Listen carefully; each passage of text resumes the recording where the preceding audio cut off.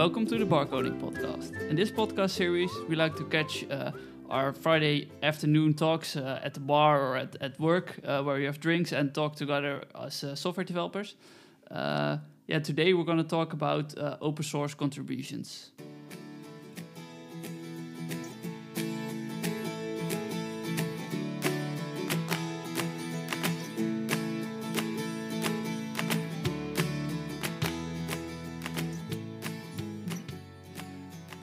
I'm Arno Drijpkema. And I'm Pauline van Alst. And today we have two special guests in our podcast series because we're going to talk about open source. So today we have Robert Scholte and Maarten Mulders. So Robert, can you introduce yourself? Sure, I can do that. So my name is Robert Scholte, and most people know me as the chairman of the Apache Maven project. All Java developers, of course, most of them use Maven to build their projects, and I try to improve that and maintain that.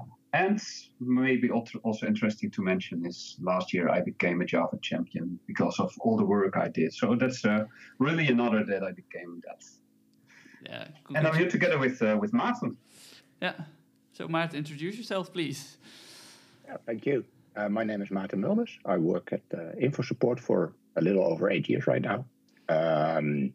We recently started actively contributing to open source. And as soon as I heard about that, I figured that I knew a nice and very important project that could definitely use some contributions, which is Apache Maven, of course. So I started doing that, basically. Okay, cool. We start every episode with our fun fact or inspiring moment. So Robert, can you share one with us, please? Yes. Every time I work, it doesn't matter which project, I always try to improve the speed of the project, of course. And right now I'm working for the Government of Education, and we noticed that one of the tests was quite slow, and I really want to improve that, of course. And I was kind of surprised what was happening there, because sometimes you teach people about things and afterwards you think, maybe I should have told them that. For instance, reflection. If people understand reflection, afterwards you see them doing crazy stuff. But in this case, it's about mocks. So creating mocks is interesting, of course. We know it's lightweight, but you shouldn't use it all the time. And in this case, there was some kind of tests that they were mocking entities, so the general database entities, and I was like, why? And okay, this is an entity. It was quite large because it had a lot of named queries, so a lot of annotations. It was huge, like 30, 40 columns, I think. And I discovered that if you mock this class, it is quite slow instead of just creating a new instance of that entity. And it must have to do with the annotation. I'm pretty sure about it, that the mocking framework does something weird. So my advice is use mocks only when you really need to. And if you work with entities, please keep them as entities. So. Yeah. Very good advice, exactly. Yeah. Nice Great. one. Thank you for sharing. Maarten, do you have an inspiring fact or fun fact that you encountered during your daily work? Yeah, I have one, and right now I'm actually doubting because I had one that I was like, yeah, I'm going to share that one. It's fun, but I also have one that kind of relates to what Robert just said. But no, let me stick with my original plan there. Typically, when I work on a project that is something that I could use myself, I want to use it myself. I call it the eat your own dog food principle, if you wish.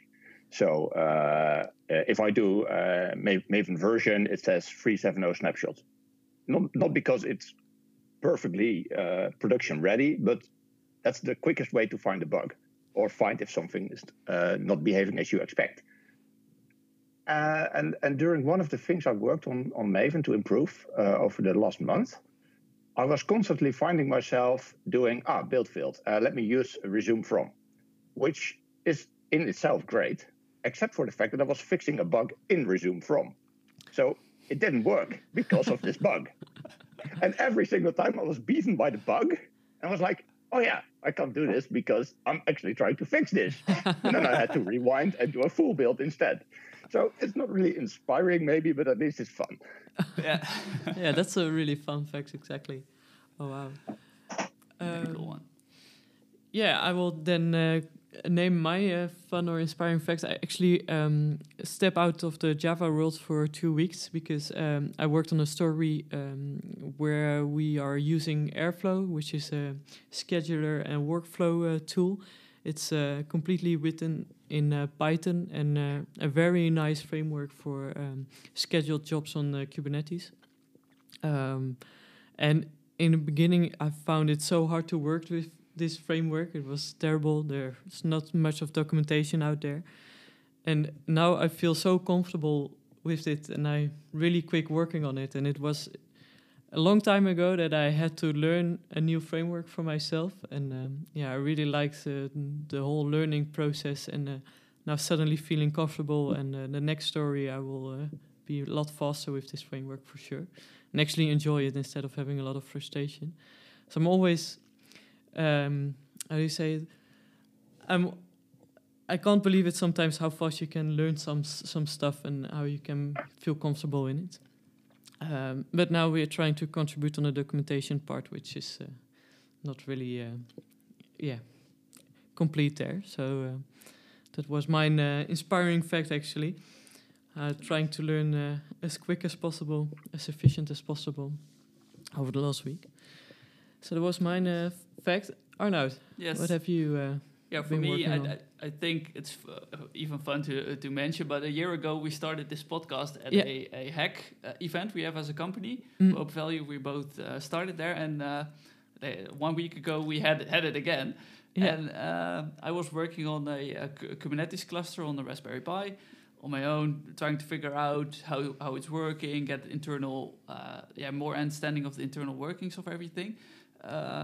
And I was thinking, I spent a lot of energy in finding things out. And when I started on my job again, I had so much energy. I was like going for it, and I was very happy. But I was spending a lot of time investigating. So it's for me, it was inspiring to see that I get so much energy from studying and trying to figure out things, actually. Yeah. But sometimes at my job, I have the complete opposite. I'm sometimes thinking, why am I searching and doing it all together? I just want to know it and do it. That also gives energy. So I think for me, it was fun to get some inspiring energy again.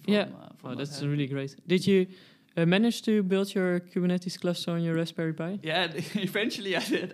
I planned to do it I thought I could do it in 2 days, but I have to. I checked a lot of options, and at the end I stuck with K3s, which is a lightweight Dockerized container cluster of a Kubernetes cluster. And in that way, I managed to get a cluster of 3 Raspberry Pis working on Nice. week. Nice.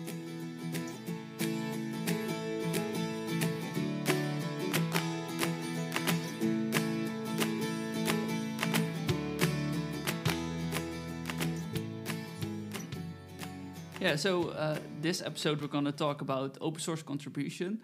But we figured it might be good first to tell what is open source. Because, what's open source contribution if you don't know what's open source?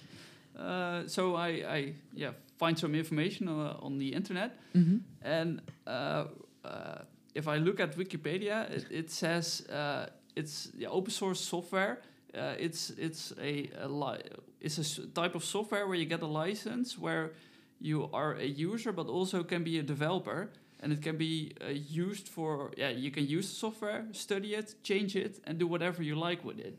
And I always thought maybe some people think it's like free, then open source, it's free software, but it's just another thing than just free software. You can do whatever you like with it and also contribute to it, because what we're going to talk about today. And the open source movement, or it all started actually from the beginning on, it was already kind of there. With the early software, every academic tried to share his software and contribute to every part of everybody. But in the 1970s and 80s, it was pushed away a little bit for commercial use, Yeah. because they thought it would be like a competition against each other. Mhm. Because if you're delivering your software open source so everybody can look at it, contribute it, and use it, yeah, then commercially it's not interesting. No, exactly. So it got pushed away in that regard in those years. And in 1997, Eric Raymond published a book, Cathedral and Bazaar, which is a book about the general idea of open source. It wasn't named like that, but it was the beginning of like a group coming together to share their software again and try to get into that open source state of mind. And in 1998, the open source initiative was started with some people which read the book and grouped together after that book and started that initiative. And they founded the open source definition. And if that's a list of a short list of things you need to do to become open source or call yourself open source. Okay. So they made a definition for you to find out if your software is actually open source. Okay, right. And one fun fact, I found that in 2001, somebody at Microsoft, the manager, said that open source will destroy commercial software. Okay. So he found that would be a threat for their software. Mhm. But the fun thing is actually, if you look at it now, you have commercial products and open source products. So it's not destroyed; it lives together. It lives together, exactly. Yeah. And that's the things I think about open source, and it gives a good heads up, I think, for the listeners. Yes, exactly. And like the nice history part, right? That we actually started with open source and then we realized we couldn't make money out of it. Yeah. So we just changed that. Yeah, and make it commercial again, and then And come back to start the it again. come that back to was the open very, source spirit.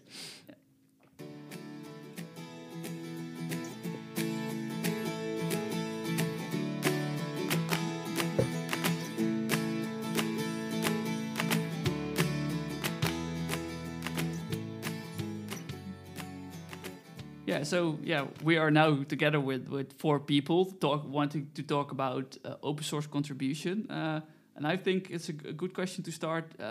How did you start with open source? And Maarten, can you explain a little bit about how you started in open source contribution? For me, that's already quite some years ago, I think. Basically, being interested in the internals of software that I used. Take Spring, for instance. The more complex software you build, the more often you'll find yourself digging through the Spring source code itself. Why doesn't it do what I expect it to do? Why does it misbehave in this case? And then you find out that, hey, this source code is just freely available. That's amazing.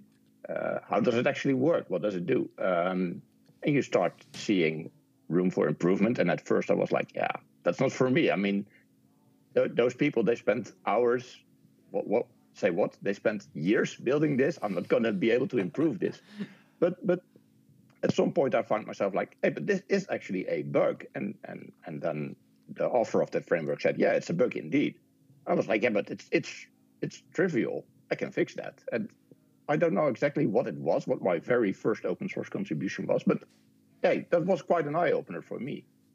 And that kind of evolved, like a little bit of documentation here, some build scripts improvements over there, and finally doing bigger and bigger things and seeing the joy of, hey, I'm contributing something and people are actually happy with that. People are building on top of that, and now these things are being used by thousands or even more developers that are benefiting from it, and that's giving me a lot of satisfaction, actually. Okay, very interesting. And for you, Robert?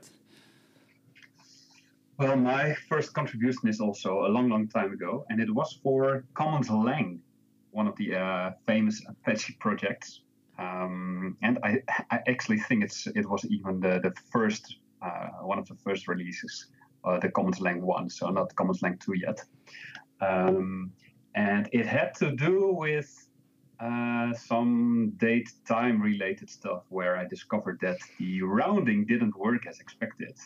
So I noticed there wasn't enough code coverage as well. So when I started to write those tests and I really confirmed that the rounding of those minutes or seconds or whatever didn't work.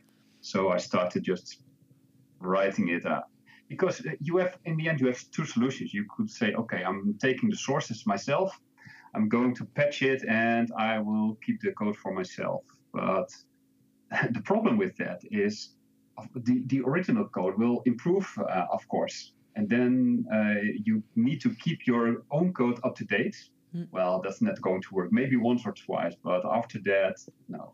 So in the end, it's probably better that you donate your improvement back to the original code base. And that's what I did. And I think my name is still there as one of the contributors once ever. I don't know. Oh, wow, nice. Yeah. So I was also wondering, Maarten, you recently joined the Maven project actually as a contributor. And I was wondering, how does this work? Because sometimes I just try to contribute somewhere by making a merge request. But you actually were welcomed officially to the community. So how does it work when you join such a big project in the open source world? That's a good question, and maybe you should ask Robert in fact of me. But oh, then that's fine. I mean, I didn't invite myself after all. As from my perspective, I started doing bigger contributions to Maven. Mm-hmm. I think it started with just small patches here and there, and then at a certain point, as I said, the company I work for decided that we want to actively give back to open source communities because we see that we benefit from the work that they do. Mm-hmm. So we decided it's the right thing to do to give back and say, hey, we want to contribute. And as I said we should do that for Apache Maven because we benefit in almost every Java project from the hard work that they do. And I spoke with Robert quite a few times already, and he told me about the fact that, well, we don't have that many people supporting the project on a daily basis. Well, that proposal was approved. So I started doing that together with a coworker of mine, Martin. And at first we took up a few small things and then bigger and bigger. And now, I don't know, at a certain point, I had this email from Robert saying, hey, we discussed your work in the PMC and we would like to invite you to become a committer. How would you feel about that? But yeah, that PMC discussion. Where does PMC stands for? Because I think PMC stands for Project Management Committee. Okay. So that's you have committers, and part of those committers with the most experience are PMC members. And then there's one other role, and that's the chairman. And there's only one of that, and that's in this case, that's me. But this is specifically for every ASF, this Apache Software Foundation project. They have this way of work. And it has to do with, this hierarchy has to do with legal discussions. So if you do a release, you need to have at least 3 positive votes of PMC members. And because of you have a 72-hour period to vote. So this has all to do with like I said, with legal discussions. I think you all know about the Struts vulnerability that was exposed by, help me. Oh, that's a good one. Equifax. Yes, true. Yeah. Equifax, yes. And there has been, it has been through in front of the court, and they said that, well, yes, the open source license says that it's your own responsibility to stay up to date. So the legal part of open source is also quite important. So that's why we have this PMC stuff, and so that's the experienced part of the group. Yeah. And they are also responsible for trying to find new committers. And like Martin said, he was doing some things, and it's a matter of getting noticed. So if you get noticed, that in our case, if you are active on a mailing list and you can show that you really understand Maven, and we say, okay, they do their work quite good, and we trust that they can really improve it, well, why not invite them? So that's how it, in the end, all started. And the next part would be, okay, we see that he's experienced enough and he can also become a PMC member. That's how it works. I didn't know about this hierarchy, but it makes sense as it has legal consequences. So exactly. Yeah. Yes. So I'm not a project lead. So every PMC member has just the same level of responsibilities. The only difference is that I have to make a report every 3 months about our activities, how the project is doing, and so on. And you need to report that to the Apache Foundation? Or? Yes. Yes. Okay. Yes. So there's a monthly board, and well, they just say these projects have to do it for these months, and I have to do it on January and all the other months. Okay. That's my responsibility. I have to do, and the other thing is that I have a little bit more rights to grant users and so on. So there's one person that has to do that, and in this case, it's me. Yeah. Okay, that makes sense. Yeah. So for every change you want to make within Maven, you have to be approved like that to be a contributor, or is it only if you want to make bigger changes? Or that's a good question. So if you make this is about pull request, right? Yeah. Yes. Right. So if you make a pull request, there's a difference about if it's just a small or a big one. So if it's a small one and we say like 20 lines, that's kind of small. We say, okay, this is not really intellectual property, so we're not going to be sued for something like that. But if it's getting bigger, yes, then we will ask for an individual license agreement, where you say, yes, I'm going to donate this code, and you can take care of it. I'm not going to sue you for it. And in case of Maarten, he was doing it on behalf of InfoSupport, of course. So they also needed to have a company license agreement, that the company was not going to sue Apache for using the code that was written in time of InfoSupport. Okay, yeah. Yeah, it's actually two directions, if I'm not mistaken, right? I mean, InfoSupport is not going to sue the Apache Software Foundation, but on the other hand, the Apache Software Foundation cannot reach out to InfoSupport and say, hey, this employee of you wrote some code, it broke our build server. How about you buy us a new one, or something like that? So it's bidirectional, and I actually like that part of it as well. It safeguards both sides of the agreement. Yeah. Okay, very very interesting. And you were talking about lines of code, but do you also have specific parts of the Maven project which are also excluded from that, or you just look at the amount of lines or something? In general, it's just the amount of lines. And well, what might be interesting to tell is we are working on a new release of Maven, and one of the things that will be part of it is the Maven wrapper. So maybe people know the Gradle wrapper, and some say that is fantastic. Well, okay, maybe, but. But a lot of people were hoping that Maven would provide something that as well. And it was already there, but it was a different open source project. It was part of Takari. So what we did is we reached out to them and say, okay, how about moving this piece of code back to, or moving it to the Apache Maven project? So they were open for it, but that meant that we had to go through all the commits. And based on every commit, I had to decide, okay, this is probably intellectual property.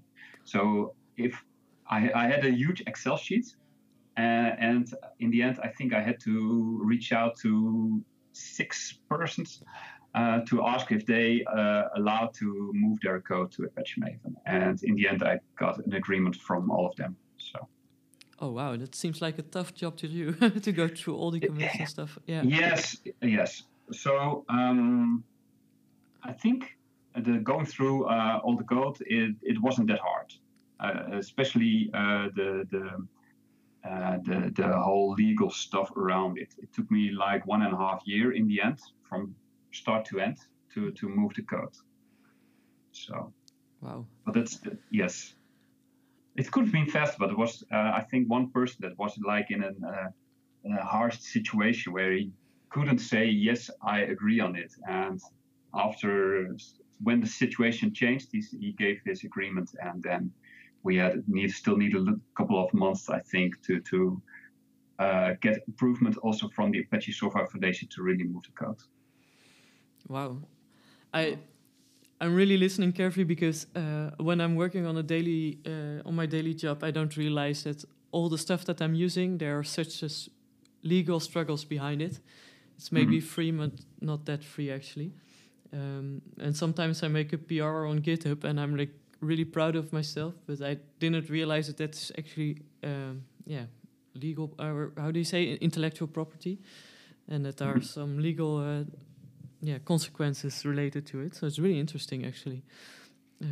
It's funny that you say that free is not free, because open source software has also been mentioned free software.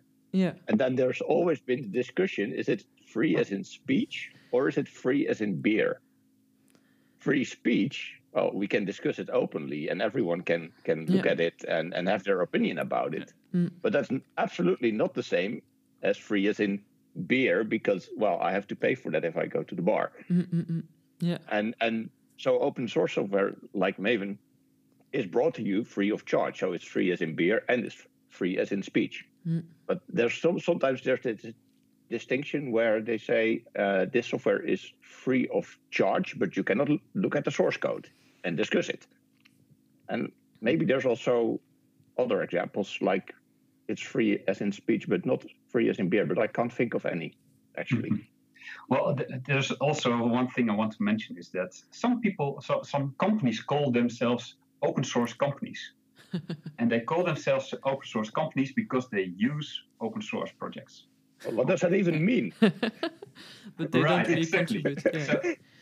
So you can only be an open source company if you really contribute back to open source. You're not only using it, but it's both ways, right? Yeah, I totally agree on that. I find it impressive to contribute because I always think, there are really smart people behind those projects. So if I find a bug, it's not a bug; it's just me not using it correctly. And it happened, I think, twice that it was merged actually, that I actually discovered a bug, but I didn't really. But now I can also understand there are a lot of hardworking people behind it, also checking all the legal part of the question. Yeah, that's really interesting.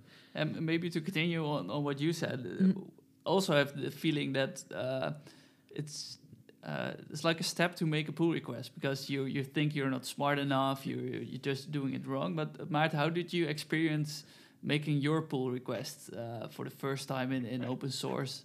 Is it welcoming? Is it scary? Or it really depends per community. I've seen communities that are really welcoming and like, it's amazing, even when it's not really that smart, and you're like, but it's trivial. But they'll say it's amazing, it's brilliant. And I've also seen communities. I've seen one example. I don't know the project anymore, where I was bitten by a bug, and I was like, I can fix this one. Submitted the pull request, forgot about it, found a workaround. Then 2 years later, was bitten by the same bug and found my own pull request laying there. And no one even looked at it. And I was like, but of course, there's no obligation from your side to merge it, but you could at least have told me that it wasn't okay or that you didn't like it. This is a bit painful for me. But it's really it's the people behind it that make a difference there, I think. And some communities really have friendly people, and they're like, it's nice, but could you write it a little bit more like this? Sure, I'm willing to discuss that. I'm not saying my approach is perfect, but at least we're starting this conversation, and you feel welcomed as a new contributor. Yeah, I can totally agree on that. That, like in the open source world, your merge request is just a suggestion of improvement and not an improvement by definition. Well, far mean, from. no, but that should like lower the bar a bit, because you're just trying to suggest some changes, and it doesn't need to be perfect. It's a start of a discussion, and at the end it will be approved or not, but at least you can try. Yeah, absolutely. That's what I saw often when I started contributing to Maven. That I was like, I think this is a way to solve it, and then some of the contributors would chime in and say, yeah, but there's a few subtleties that you aren't aware of. Yeah. But if you would write it like this, it would probably work. And that's the welcoming part. Like, we value the fact that you saw room for improvement. But from our experience, we know that it should be even better, or that you missed a few edge cases, or you missed, say, something something crazy like... and I recently was actually seeing that I just hard-coded somewhere pom.xml, and then Robert said, "Yeah, but there's what's it called again, Robert? Multi-language? No? I know what you mean. It's the fact that the POM cannot only be XML; it can also be another language." And I was like, "Oh yeah, I've heard about it someday. I've never seen anyone use it, but the fact is, it can be, well, I don't know, YAML or something. No, nobody would use YAML for that. YAML, really, as a POM? Oh, wow. Good luck with that. Good luck with that, exactly. Yeah. It's called Polyglot. Oh, it's called Polyglot, of course. Yeah, exactly. Yeah. So, and then, if you hate XML, so if you hate XML, go to Polyglot, and you can have an extension where you could write your own POM file in a different language. Oh, wow. Okay, I didn't know that. But now we're really talking about contributing by fixing bugs or patching the projects. But at least Maven is releasing new features every now and then. So I was wondering, how does the release of a new feature works? Because someone needs to make a backlog, right? Like we do on all IT projects, or is it just everyone that wants a new feature just proposes, or how does it work? So that's probably a question for me. Yeah, probably. I don't know. Smiling. I've seen the size of the backlog, so. Oh wow, yeah, it should be used probably, but. Yes, because I do some talks on conferences every now and then, and I want to give some numbers about how huge the Maven project is. And so I say, okay, the project itself, it has about 100 release routes. So Maven itself is just one. Then we have like 40 or 50 plugins, and we have all kinds of libraries related to the transport, to source control management, you name it. It's really, really, really huge. Then Maven is used by like 65 to 80% of the Java developers or Java projects. It all depends a little bit on how you ask your question. If you say it is your primary tool, it's closer to 65, but if the question is, have you ever used Maven, it's really close to 80, maybe 85%. And then the number of active committers, and then it gets scary because it's 5 to 10. It's because of Maarten and Martin. It's a little bit higher now, but okay, It's now closer to 10. Let's say it's allowed like 10 active volunteers. So these are people that do it in their spare time. So on a daily job, they may have to make their money, and besides that, they can also work on Maven. And then, of course, we have to have a look at, okay, so how many issues do we have? I think right now, let's have a look, because it's there, of course. I think we're at 1800, 1850. So almost we will reach the 2000 issues probably this year. Open issues, unresolved issues, yes. Oh wow. No, I'm not talking about the closed ones. And this is quite hard to, because unlike Jenkins is just one Jira, and I think they're now in the 10,000 whatever. We have all separate Jira keys. So it's a little bit difficult to say, okay, so these are all our open issues. So I made a special wiki page for it to answer that question quite directly. It's really too much, especially if you know the number of people that are working on it. So what we do is every January or February, we go through the list, and every issue that hasn't been touched for like 3 years, we just auto-close them, just to clean it up a little bit. Okay. And sometimes people say, well, this one is still valid. Okay, if it's still valid, then we will reopen it. No issue there. But if there's no response, okay, then it's fine. We will just auto-close it. Yeah, smart thing to do. Yes. So how do we decide what kind of issues we pick up? Now, in the end, for me, it is about knowing what the community wants and knowing, having, especially right now, I'm working on Maven Core itself, and that is the hardest part to develop. So there are only a few people that dare to touch this piece of code. Most people just focus on plugins, and that's also important. But this piece of code was already written for Maven 2, so you can really look at the code and recognize pieces of Maven 2. So it's really old, like 15 years. I wasn't there yet because I entered the project around Maven 3.03, I think. So for me, it's also new code, and I have to make it my own and try to touch it. And luckily, the code coverage is quite high. We have a huge number of integration tests. I'm pretty sure Maarten can confirm that. Absolutely. Yes. So I'm not that scary to touch our code, and that's also for people who want to contribute. I think in case of Maven, if you make a pull request, you can test quite a lot of if your project, if your fix works, because the code coverage is really high. Okay, that's good to know. And since a month or so, I think, we actually run those integration tests on GitHub Actions as well. So you don't even need to wait for a Maven committer to pull in your changes and run them on Jenkins. They'll be run automatically, and you'll be able to see if your fix or your improvement breaks any of the, I don't know, thousands of integration tests, probably. It must be thousands. Yes. It's enormous, and I've had quite a few cases where I was like, yeah, I think this is going to work, and then some edge case, as far as I was concerned at least, broke, and I was like, but someone used to care about this because they wrote an integration test for it.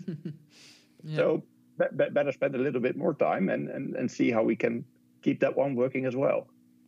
I think we've had one situation where we changed an integration test afterwards. Yeah. And that was thoroughly discussed if that was appropriate at that point. Because at some point it was relevant that it worked that way. So are we really, really, really sure that it shouldn't work that way anymore? No, there's two cases actually. I can think of two cases.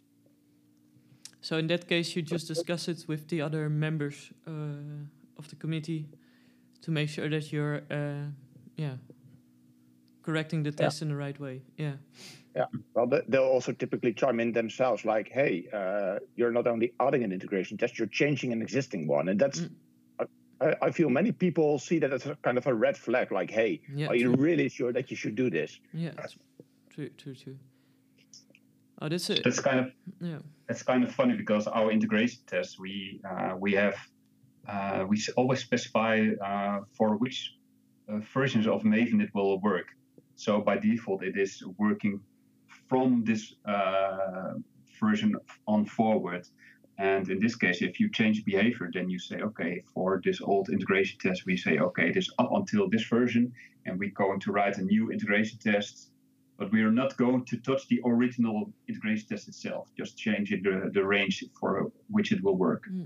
And it works quite well. I'm still very pleased that somebody thought of that in the past. Yeah, that's a good one.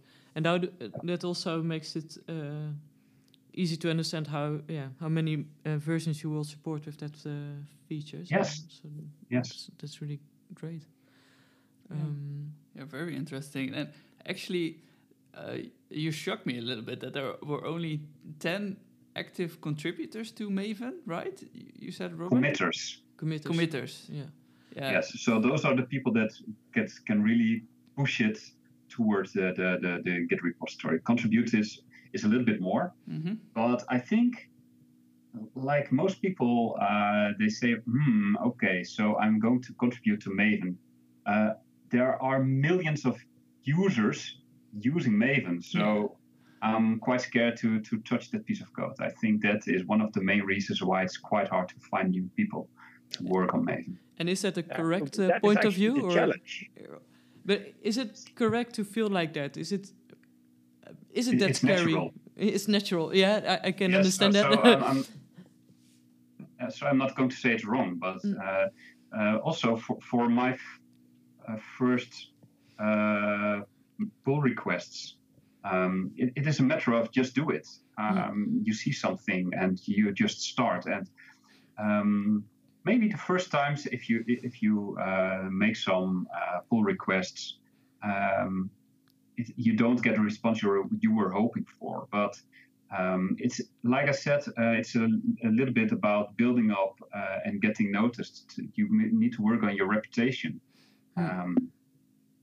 And once you get noticed, they will take you more serious. And so don't be disappointed if your first pull request wasn't accepted or somebody was kind of hard to respond on that. So and sometimes my mailing list is really, I spend almost daily 1 hour to just go through the emails I have. So it's hard to respond on all our pull requests and all our discussions.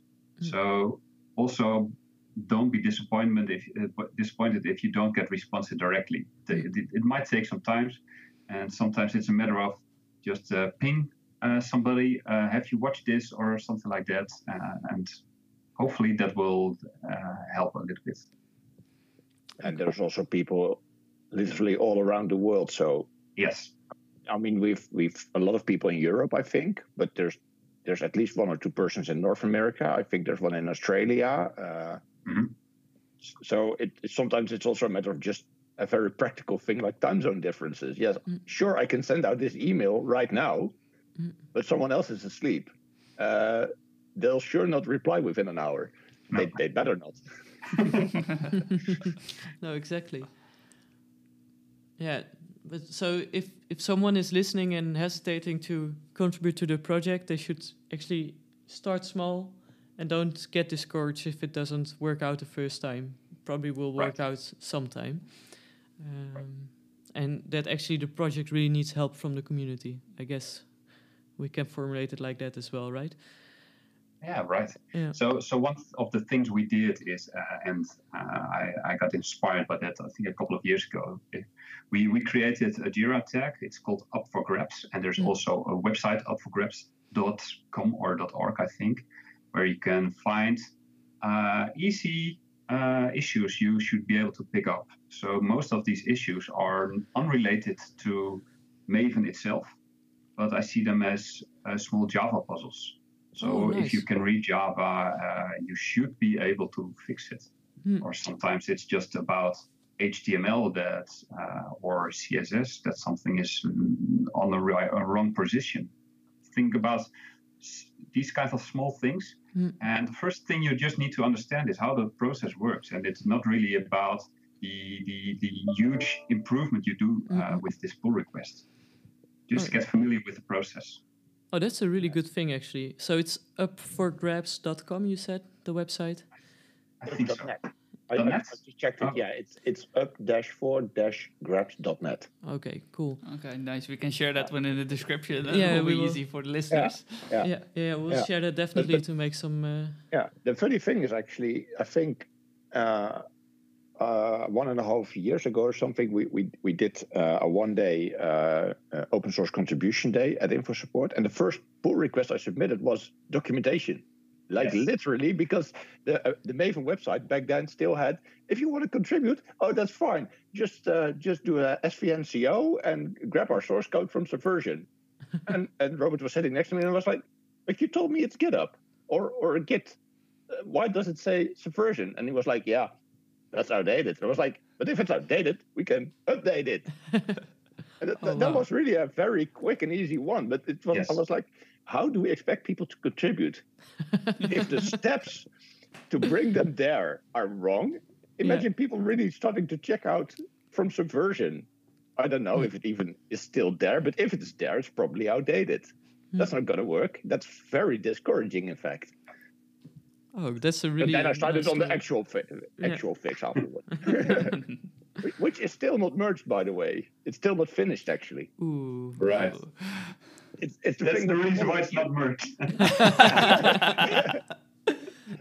It's the thing with the colors, remember? Yes, I do. Yes. Yeah, we had a lot of discussion about which colors to use in what situation, and I think it was never really. We never came really to like a shared idea between, yeah, this is gonna work, and then okay, other things took priority, and that's fine. I mean, apparently it's not that important. Well, it depends. If you have colorblind people, it's important to include that into your Maven build stuff. Yeah. But, No, Well- it wasn't like that. okay. Yeah. But this is kind of funny because I remember that I was doing my talk at Devox Belgium, and I was kind of enthusiastic that Maven had colors, and the crowd was like, "Yeah, right." But I think right now nobody wants to go back to the black and white output of No, Maven. no. So, No, you totally. Yeah, I really like the colors actually. It makes it much more understandable what's happening there. So it's really You great. see other projects doing it as well. Like I think Spring Boot can have the complete login colored. I think Quarkus can do that. It's just a very quick and visual indication. But yeah, this was like one small improvement I think we made on how paths are printed or something like yes. that. File names. Well, Yeah. Yeah, nice. Yeah. Yeah. and also remembering if they were a module of Maven or not. So that made it quite hard. That was the complex part actually. Yeah, like if any Maven plugin logs some kind of a file, for instance, this file didn't compile, then the idea was that the path within the module where the file lives would be one color, the path to the module would be another color, and from the file system root up to the project root would be a third color. I think that was the idea. Something like that. And that kind of worked. But then the discussion was like, which colors to use? Yeah. Yeah. That's always hard because that's so subjective. So it's nice to can imagine the I discussion. think, Yes, and we still have like 8 colors available, I think. Nice. A lot of decision. But actually, now it's cool to see that for you, Maarten, at your first pull request isn't accepted, but still you continued on working in the community. So that's really, it shouldn't hold you back, right? To just contribute to open source. I think it's a good example actually for it. Do you have any tips for starting off contributing to open source? And just to start, Maarten. let me think a little.